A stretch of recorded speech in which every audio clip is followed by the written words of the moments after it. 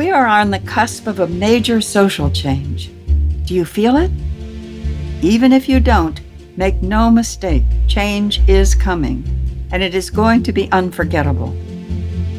I'm your host, Dr. Sarah Hart, and here on Prime Spark, where we work with and on behalf of women over 55, I want to help you find that spark that will ignite your way forward, reflect your gifts to the world, and illuminate your path through this next stage of life.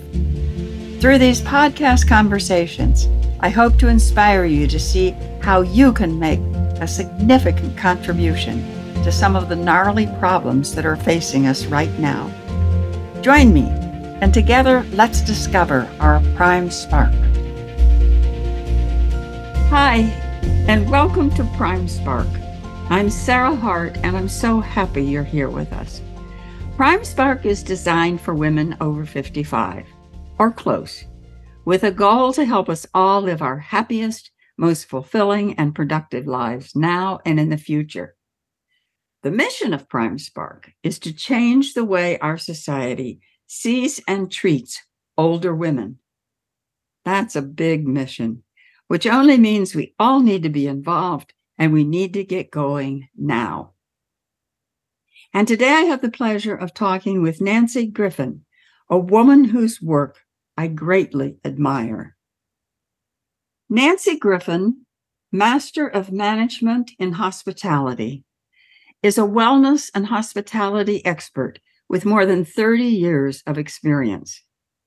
In August 2020, Griffin founded the podcast Glowing Older, a deep dive into the business of aging well, now on its 14th season. In April 2021, she started Senior Trade, a business-to-business platform for senior living and aging services professionals. She recently launched Expose Ageism, a movement to combat ageism in the wellness and beauty industry. Currently, 40 companies have taken the pledge to eliminate the phrase anti-aging in their product descriptions and marketing by the year 2025. Welcome, Nancy. I'm so happy you're here with us today. Oh, well, thank you so much for having me, Sarah. I'm honored to be on your show. So just in getting started, let me ask you, do you experience getting older? And if you do, what is that experience? And if you don't, why is it that you think that you don't? Well, I think it's such a great question, and goes back to how do you define older? So I would have to say I'm 58. I just turned 58, and for me to say that I completely do not experience getting older in the least would not be true. I certainly do. I ride horses. I've ridden horses all my life. I feel the aches and pains in ways I used to not feel them. And also mentally, I'm not where I was in taking the risks I used to take and experiencing just that fearlessness that I had that comes along with youth. So clearly I do. But as someone who's interviewed more than 135 experts on the business of aging well, I know that attitude is pretty much everything when it comes to aging well. So I choose to focus on the positive, and I choose to wake up every day and look at it as a gift. And that I think helps me from falling into these rabbit holes of negative perceptions that our culture and society tend to put on us arbitrarily. So that's my answer. That's a wonderful answer. Thank you. Thank you. I want to get back at some point to talking about the wellness and beauty industry, but right now I'm really interested in why did you segue from wellness and hospitality, which I think you'd been doing for some time, into covering the senior living and aging services industries? Well, that's a great question. That's kind of pivotal to the Glowing Older movement that I've been on that path since 2020, March 2020. And the reason I had time to do that is I lost most of my business during that period. I had one loyal client that kept me, but as you know, in March 2020, when the pandemic was announced, all the spas shut down, and most of my business has been in the spa and wellness industry, working with vendors, skincare companies, massage companies, etc., all of which lost their business because the spas shut down. So I had a lot of free time. And then a couple of things from my past. My grandparents were instrumental in helping to found a Quaker-based community outside of Baltimore called Broadmead, a life plan community, then called a CCRC. Both my sets of grandparents aged out in that community. And although it was considered one of the best in the country, I saw a lot of holes in programming to do with the food and beverage, exercise, wellness programs. I saw that really wasn't being addressed, and my grandparents were negatively impacted as a result of that. And then also, I saw wellness and hospitality being buzzwords over in senior living, and I needed to come over to senior living and learn about everything that was going on in senior living and aging services, which is drastically different from beauty and wellness. We can have a conversation with that for an hour, but I really needed to learn. So I figured the best way for me to learn was to interview experts. And I really wasn't a podcast person, but I figured I'm going to just start interviewing the best and the brightest in aging services and senior living and find out what's going on. So that's really how I started doing all this. I launched Senior Trade because I wanted to have an open platform that wasn't a pay-per-play or siloed platform for people to be able to post information about some of the most pertinent initiatives in the industry surrounding age tech, new housing models, purpose, lifelong learning, all those conversations that are important both for senior living professionals and for consumers that are looking for products either for themselves or their older parents. Oh, you see, there's so many questions in there I have to ask you. Oh my goodness, I don't even know. So when you first started, I mean, a lot of us in 2020 had a lot of time and had to figure out something else we were going to do or how we were going to do differently what we were doing. And so good for you, because what you're doing is so important and so needed. So when you first started talking to people, what was most surprising to you about the services in the aging industry and also the services within senior living? What did you find out that was most surprising? I love this question, Sarah, and thank you so much for asking it, because it won't surprise you, but it surprised me. And that is how ageism is so detrimental in every category of both senior living and aging services, often starting at the top with the executive director themselves having not even unconscious beliefs about serving older adults. That whole philosophy of serving and caring for older adults and taking away their agency is flawed. And I think any of the experts will tell you that. And then even the staff's perception, but most strikingly, the resident against resident ageism based on ableism, oftentimes, or different levels of acuity. For example, once you're in a wheelchair, once you have some cognitive change that affects your ability in some way, that resident to resident, there can be these silos of well versus sick, or disabled, those kind of words. So I think that was really the most striking thing to me. Forget society and culture, but actually within these places, so much of the philosophy of care versus community, I think, needs to change. So I think definitely going to go with ageism as being the most shocking revelation. So I could understand a bit about with employees and staff there can be informational programs, training programs. It can be part of a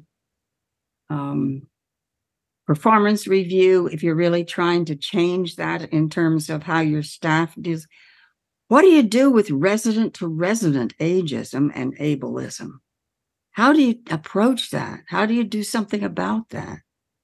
Another great question. And any professionals that are listeners or people that are even interested in the senior living industry, Jill Vitale Awesome wrote a book called Disrupting the Status Quo of Senior Living, a Mind Shift. And in that book, she talks a little bit about her philosophy, which comes from Dr. Bill Thomas, Eden Alternative, and some of these concepts of patient-centered care and community, which starts with citizenship and really with Jill and her, she's now the CEO of Christian Living Communities and Capella Senior Living.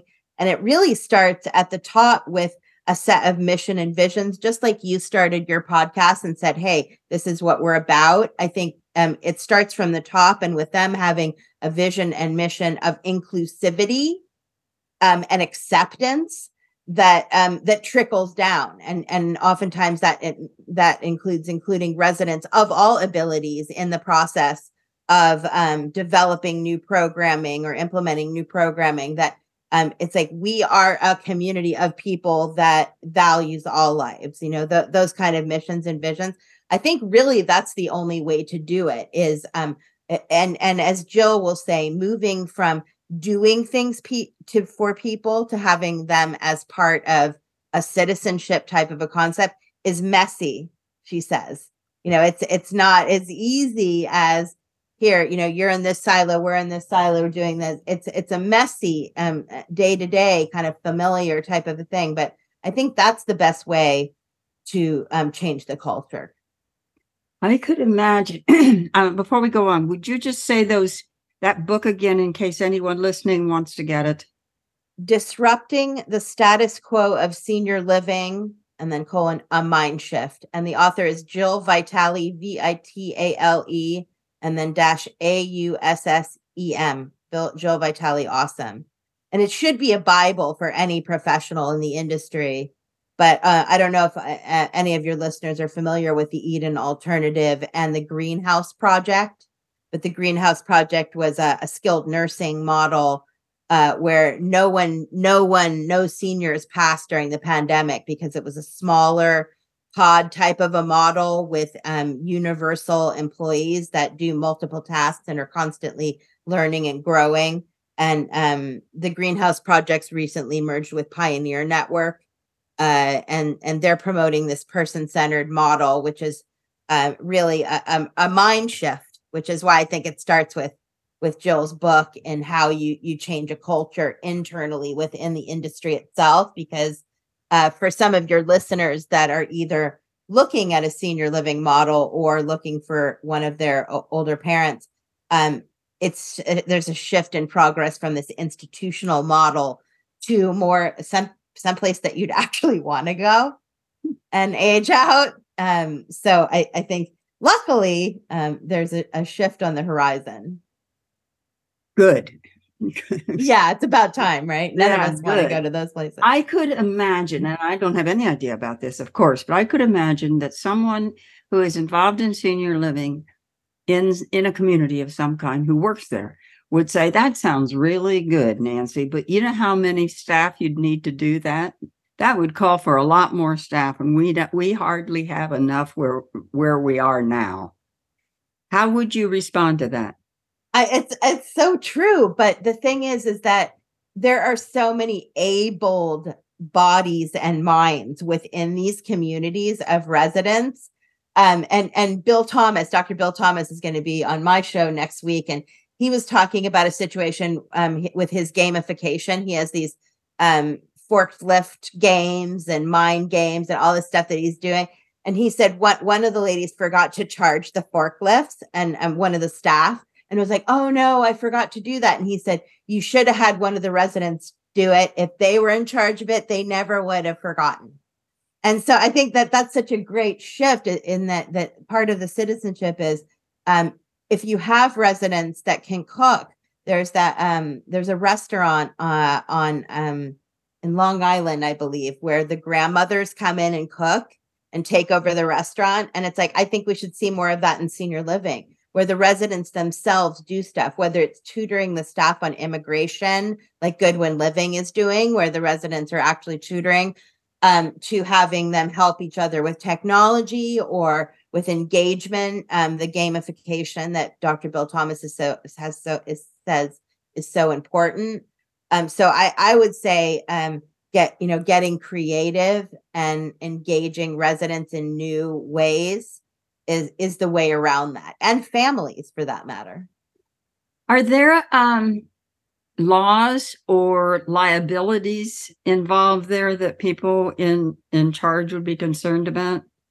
I mean, in terms of having, for example, residents do some of the cooking, is there a liability issue there that isn't there when the hired staff does it? I could 100% say yes, which is probably why it's not happening.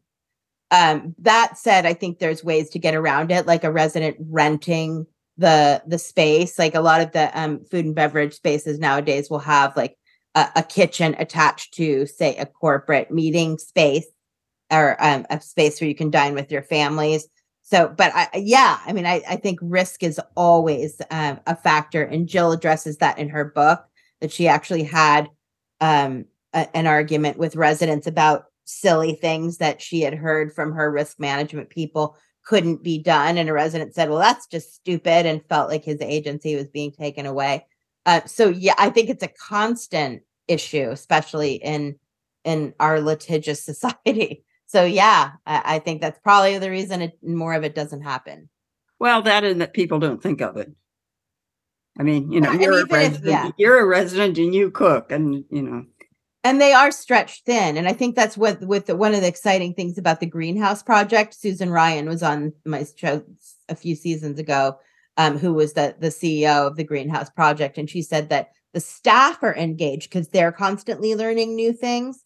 I mean, wouldn't it be great if there was more intergenerational things where the staff not only got to learn how to cook, but got to learn generations back recipes from different cultures, from the residents themselves, and share their recipe books, and then tie that into the garden. Meet with the gardeners about what they're doing in the garden, and if that makes it into the kitchen. That kind of stuff is not easy, and it has to be done by design. It won't just happen. And a lot of these senior living places are frankly just not set up for that type of activity integration. They're just like, we do it this way. The truck rolls up, brings the food, we make the food, we deliver it to the residents who need care. It's that mentality shift that needs to happen. I think of just when you mentioned the garden, I think of that.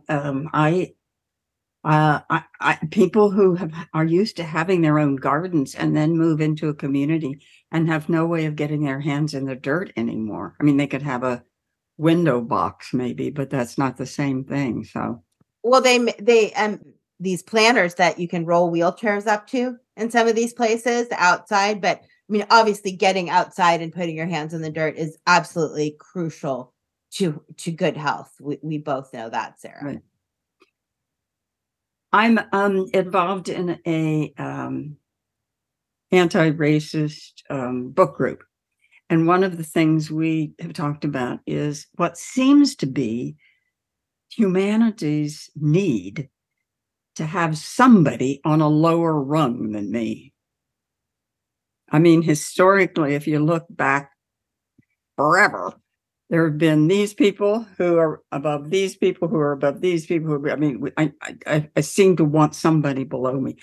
So when you talk about the ageism and ableism within the resident community, that's it. It just occurred to me when you were saying that, because I thought, oh my gosh, is that another example of I want to be more healthy than somebody, and so you are less healthy than I am. So that is and so true. And it's like it's human nature, right? And and it comes from culture and society. A lot of it is you're in a wheelchair. I mean, if you look at the marketing of a lot of these senior living places, it's hide the wheelchairs, hide the memory care, hide the people that have higher levels of acuity, and make it look like resorty, that kind of thing. And none of these issues, Sarah, and you know this because you're dealing with this every week, none of these issues are easy, and they're super complex. And as Ashton Applewhite says, who's kind of our guru of ageism, it takes time to shift culture. And that's why these kinds of conversations are so important. Right. Well, let's shift gears and talk about the beauty industry, the health and wellness and beauty industries. So how do you think the wellness and beauty industries are culprits in contributing to ageism? How do you see that? Well, interesting you asked that question. I just got back from our International Spa Association conference. This is my 26th conference. And so when I started my podcast, Glowing Older, and did all these interviews and told you that ageism was the issue that was coming up as being so damaging, I looked back at the wellness industry, and some of my dollars come from consulting in the wellness industry. I really realized that what we do coming from wellness and beauty is we talk a lot about that we're not okay the way we are. And that stems from our brows to our hair to our chin hair, like that might be popping up, our peach fuzz, or all the regular changes of aging we defy, we correct. But looking at what's really the most egregious, anti-aging is really probably the most stupid and egregious thing that we do, because that it's denying life to say anti-aging, and anti-aging is saying anti-living. So big companies, big global companies like Unilever, L'Oreal, Estee Lauder are all in the process of having the conversation of eliminating that phrase as a start, because it is so frankly stupid. But that, that's really it, is this youth at all costs. And I think it is a global phenomenon in the beauty industry. I think the United States especially is so youth oriented. Maybe we're worse, maybe we're not, but anti-aging is a huge keyword phrase for e-commerce, for any kind of beauty product. And let's face it, we'd all love to defy aging if we could. There's a whole biohacking industry in Silicon Valley of people that want to try to live forever. So it's not that unusual. But my biggest problem with it is back to that first sentence I said, which is you're not okay the way you are because you're aging. Yeah, the anti-aging, I don't remember who said this. Might have been Ashton Applewhite, but somebody said, if anti-aging, if you're really in favor of anti-aging, then you really are pro-dying. Agreed. Because really, you either age or you die, and right. So it's one or the other, and so I agree with everything you said about the beauty industry. We've all read the statistics on the billions of dollars that companies make from their anti-aging products and from calling it anti-aging. And so my skeptical side says, okay, if they stopped using anti-aging, they'll use another term that then becomes the darling, because they're going to keep selling these products because it's so much of their profit. And so aging beautifully. We promote, it's funny that you say that, because you mentioned Expose Ageism in my bio, but we are encouraging the companies that sign on for the pledge to eliminate the phrase anti-aging by 2025. And the three phrases that we're promoting are: number one, aging well; Number 2, positive aging, and number 3, healthy longevity. So those are the 3 that we've chosen. There's a lot, Sarah. I mean, we're not going to give up age correction, age defying, all those kind of things. I think Estee Lauder is decided to go with age defying. I think is theirs, or one of those that's marginally better. But I think having the conversation, Estee Lauder Global has an entire division that discusses ageism and menopause across all their employees and all their groups. So I think it's good to have these conversations, and it's not going to change overnight. And just addressing, let's face it, anti-aging, saying anti-living. When you promote these negative perceptions of aging, you're taking life off your years and years off your life. And as we absorb these negative perceptions, it makes us older. It makes us sicker, and it makes us die sooner. Exactly. So as the wellness industry, I can't, as being in this industry for 30 years, tolerate the hypocrisy. Like, get with the program. It's if you're about wellness, then you can't be promoting anti-aging. They don't match. There's no integrity behind it. That's a wonderful way to approach it. Thank you. That is, yeah, I love that. That's really good. So the broader trends in the beauty and health industries, do you see promise on the horizon, or more of the same, but with different words? Oh, such a loaded question there. The beauty and trends. I think that the oldest baby boomer is turning 77, and I think that the boomer generation it is going to carry wellness over into the aging services and senior living industry in a positive way. But I think the change is going to be really slow. And that this whole promotion of my stepdaughter is 33; she's getting married in October, and I'm glad that I could bring to her the passion for facials and wellness, taking good care of her skin. But she informed me that her esthetician told her she needed to get Botox before the wedding so that her makeup went on smoother and she didn't have any wrinkles. And I, when she told me, I tried not to shudder and say, what?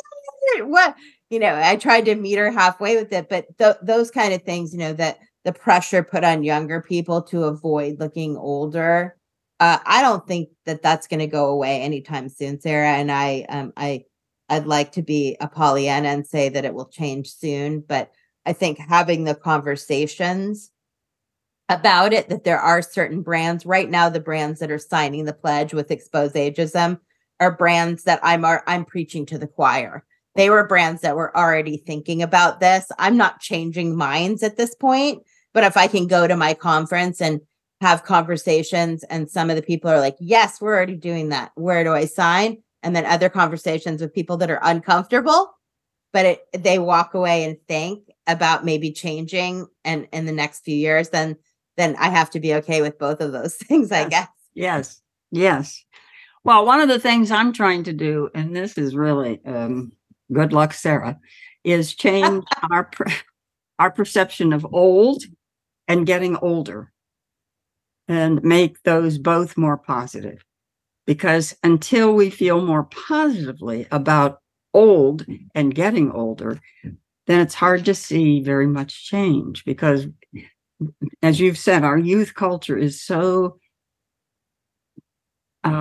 strong and everywhere. And so somehow we need to change that perception. And that, I don't know about that, but that's what I think. So.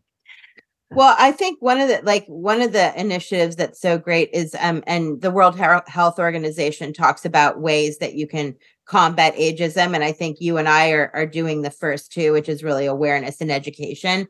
But the next part of that is intergenerational connections, that the more that the youth can understand the beauty of older adults and all they bring to the table, and vice versa, that those kind of connections can really overcome. So like Sky Bergman and her Lives Well Lived documentary her going and taking that into the schools and trying to address that issue of the kids dressing up like the 100-year-olds and with the canes and the wigs, right? I mean, those kind of things. If you can just slowly change the minds, oh, my grandma's so terrific, or this is a story I have about positive aging, then I think that kind of thing can really make a difference. Yeah, I think it was Sky, actually, when I was talking to her once, it talked about that there are a lot of younger people now who don't have any older people in their lives because we're such a mobile society. And whereas I grew up, 2 miles from my grandparents, so many kids now, as grandparents, are on the other coast or in another country, or, and so I think the intergenerational, because there's no way that we can do something about ageism by not paying attention to younger generations. I mean, Exactly. it's not going to happen. And so anything we can do in that direction. Yes. Nancy, agreed. of all the things you've done, what are you most proud of in your life? Well, let's see. I'm proud I made the switch to senior living and aging services. I was telling people recently, I just had a facial and I was chatting with the esthetician, the young girl, about this product and that product and this laser and that laser.